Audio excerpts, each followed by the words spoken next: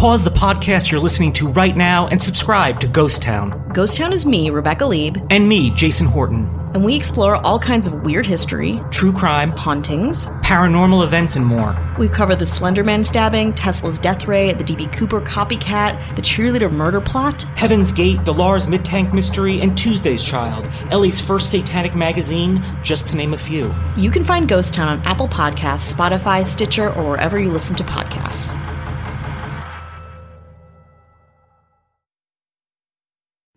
In 2002, the Vatican traveled back in time. Literally.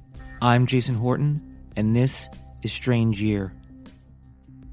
2002 saw the birth of American Idol and the Department of Homeland Security.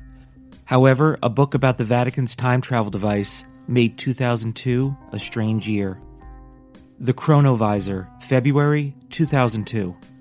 Father Francois Brun's 2002 book, Les Nouveaux Mysteries du Vatican, the Vatican's New Mystery, brought forgotten time travel device, the Chronovisor, back into public consciousness.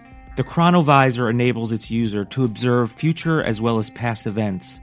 Some believe it's a crucial tool that has allowed the Vatican to preserve its influence and power throughout the years. The Chronovisor is a relatively small object that is equipped with a number of antennas, alloys, tubes, dials, and levers.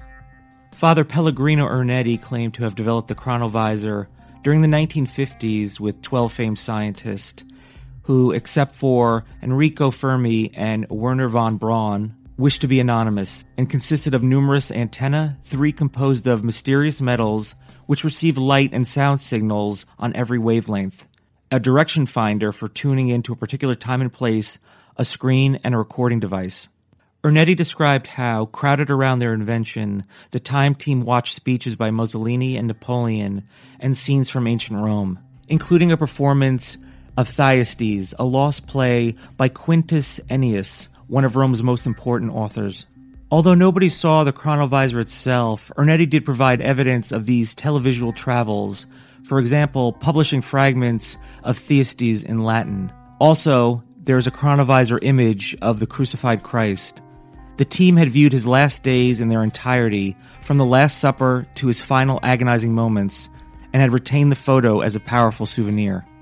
Francois Brun, who learned of the device in the early 1960s, swears the Chronovisor exists. A day after he met scientist priest Father Pellegrino Ernetti for the first time, the two were sailing along the Grand Canal of Venice, discussing biblical interpretations, when Ernetti explained that theories and interpretations were necessary when one could see the truth for himself.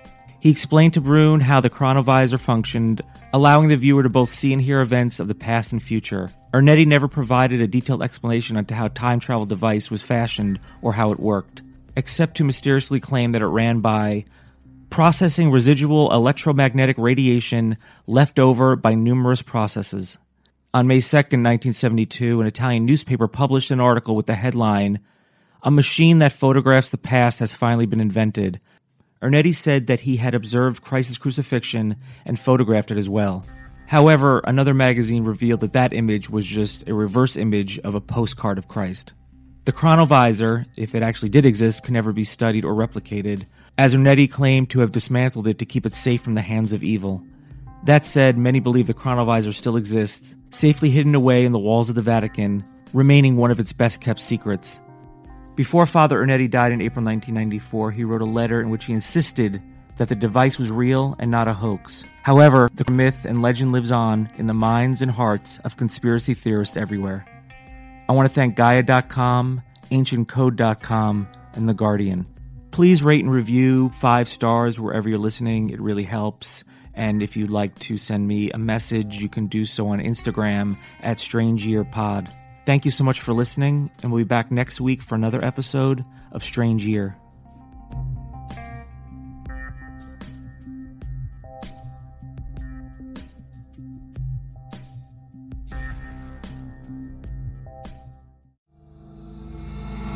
Pause the podcast you're listening to right now and subscribe to Ghost Town. Ghost Town is me, Rebecca Lieb. And me, Jason Horton. and we explore all kinds of weird history, true crime, hauntings, paranormal events, and more. We cover the Slender Man stabbing, Tesla's death ray, the D.B. Cooper copycat, the cheerleader murder plot, Heaven's Gate, the Lars Midtank mystery, and Tuesday's Child, Ellie's first satanic magazine, just to name a few. You can find Ghost Town on Apple Podcasts, Spotify, Stitcher, or wherever you listen to podcasts.